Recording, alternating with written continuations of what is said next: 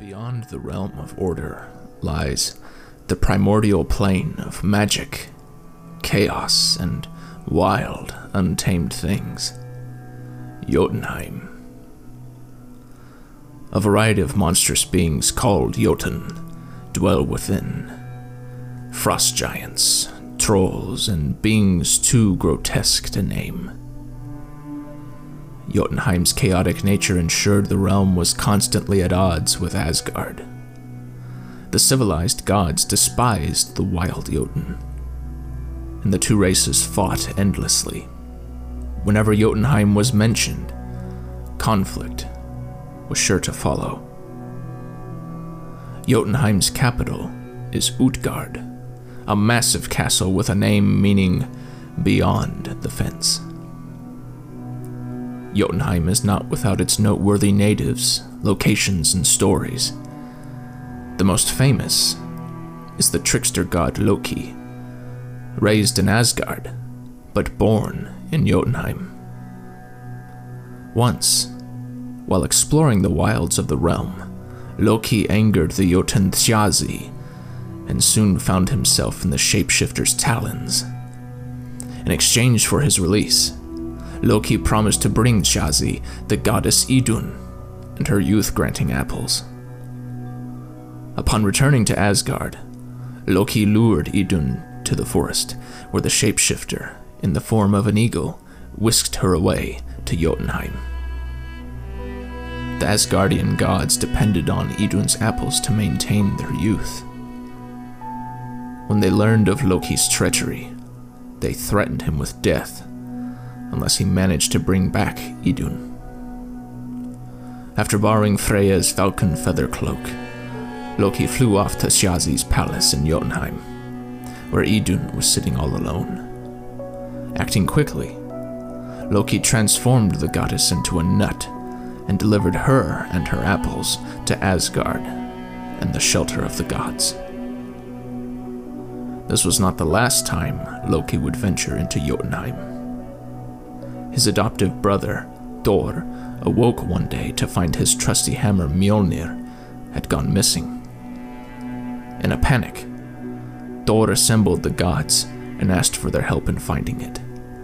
Loki immediately borrowed Freya's falcon feather cloak and raced off to Jotunheim, where he spied Mjolnir in the hands of the giant Thrym. In exchange for the hammer's safe return, Thrym demanded Freya's hand in marriage. The gods found this proposition unacceptable. As they debated alternative ways to retrieve the hammer, Heimdall, the god who guards the Rainbow Bridge to Asgard, hatched a scheme. Dressed as Freya and her handmaiden, Thor and Loki would sneak into Jotunheim and take back the hammer. After much convincing, Thor reluctantly donned the bridal veil, and the gods made haste to Jotunheim. After several days of hard riding, the two haggard cross-dressers entered Thrym's hall, better known as Thrymheim. When Thrym noticed Freya's worn appearance, Loki asked him to pardon the maiden's condition, saying, "From food has Freya 8 nights fasted, so hot was her longing for Jotunheim." In due time, the wedding ceremony commenced. When Thrym brought forth Mjolnir to consecrate the marriage, Thor seized his weapon and killed the entire wedding party, leaving Grand Thrymheim drenched in blood.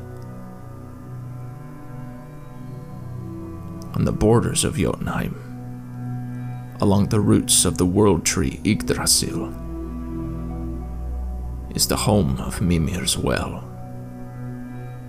Mimir is a shadowy being whose knowledge of all things was practically unparalleled among the inhabitants of the cosmos.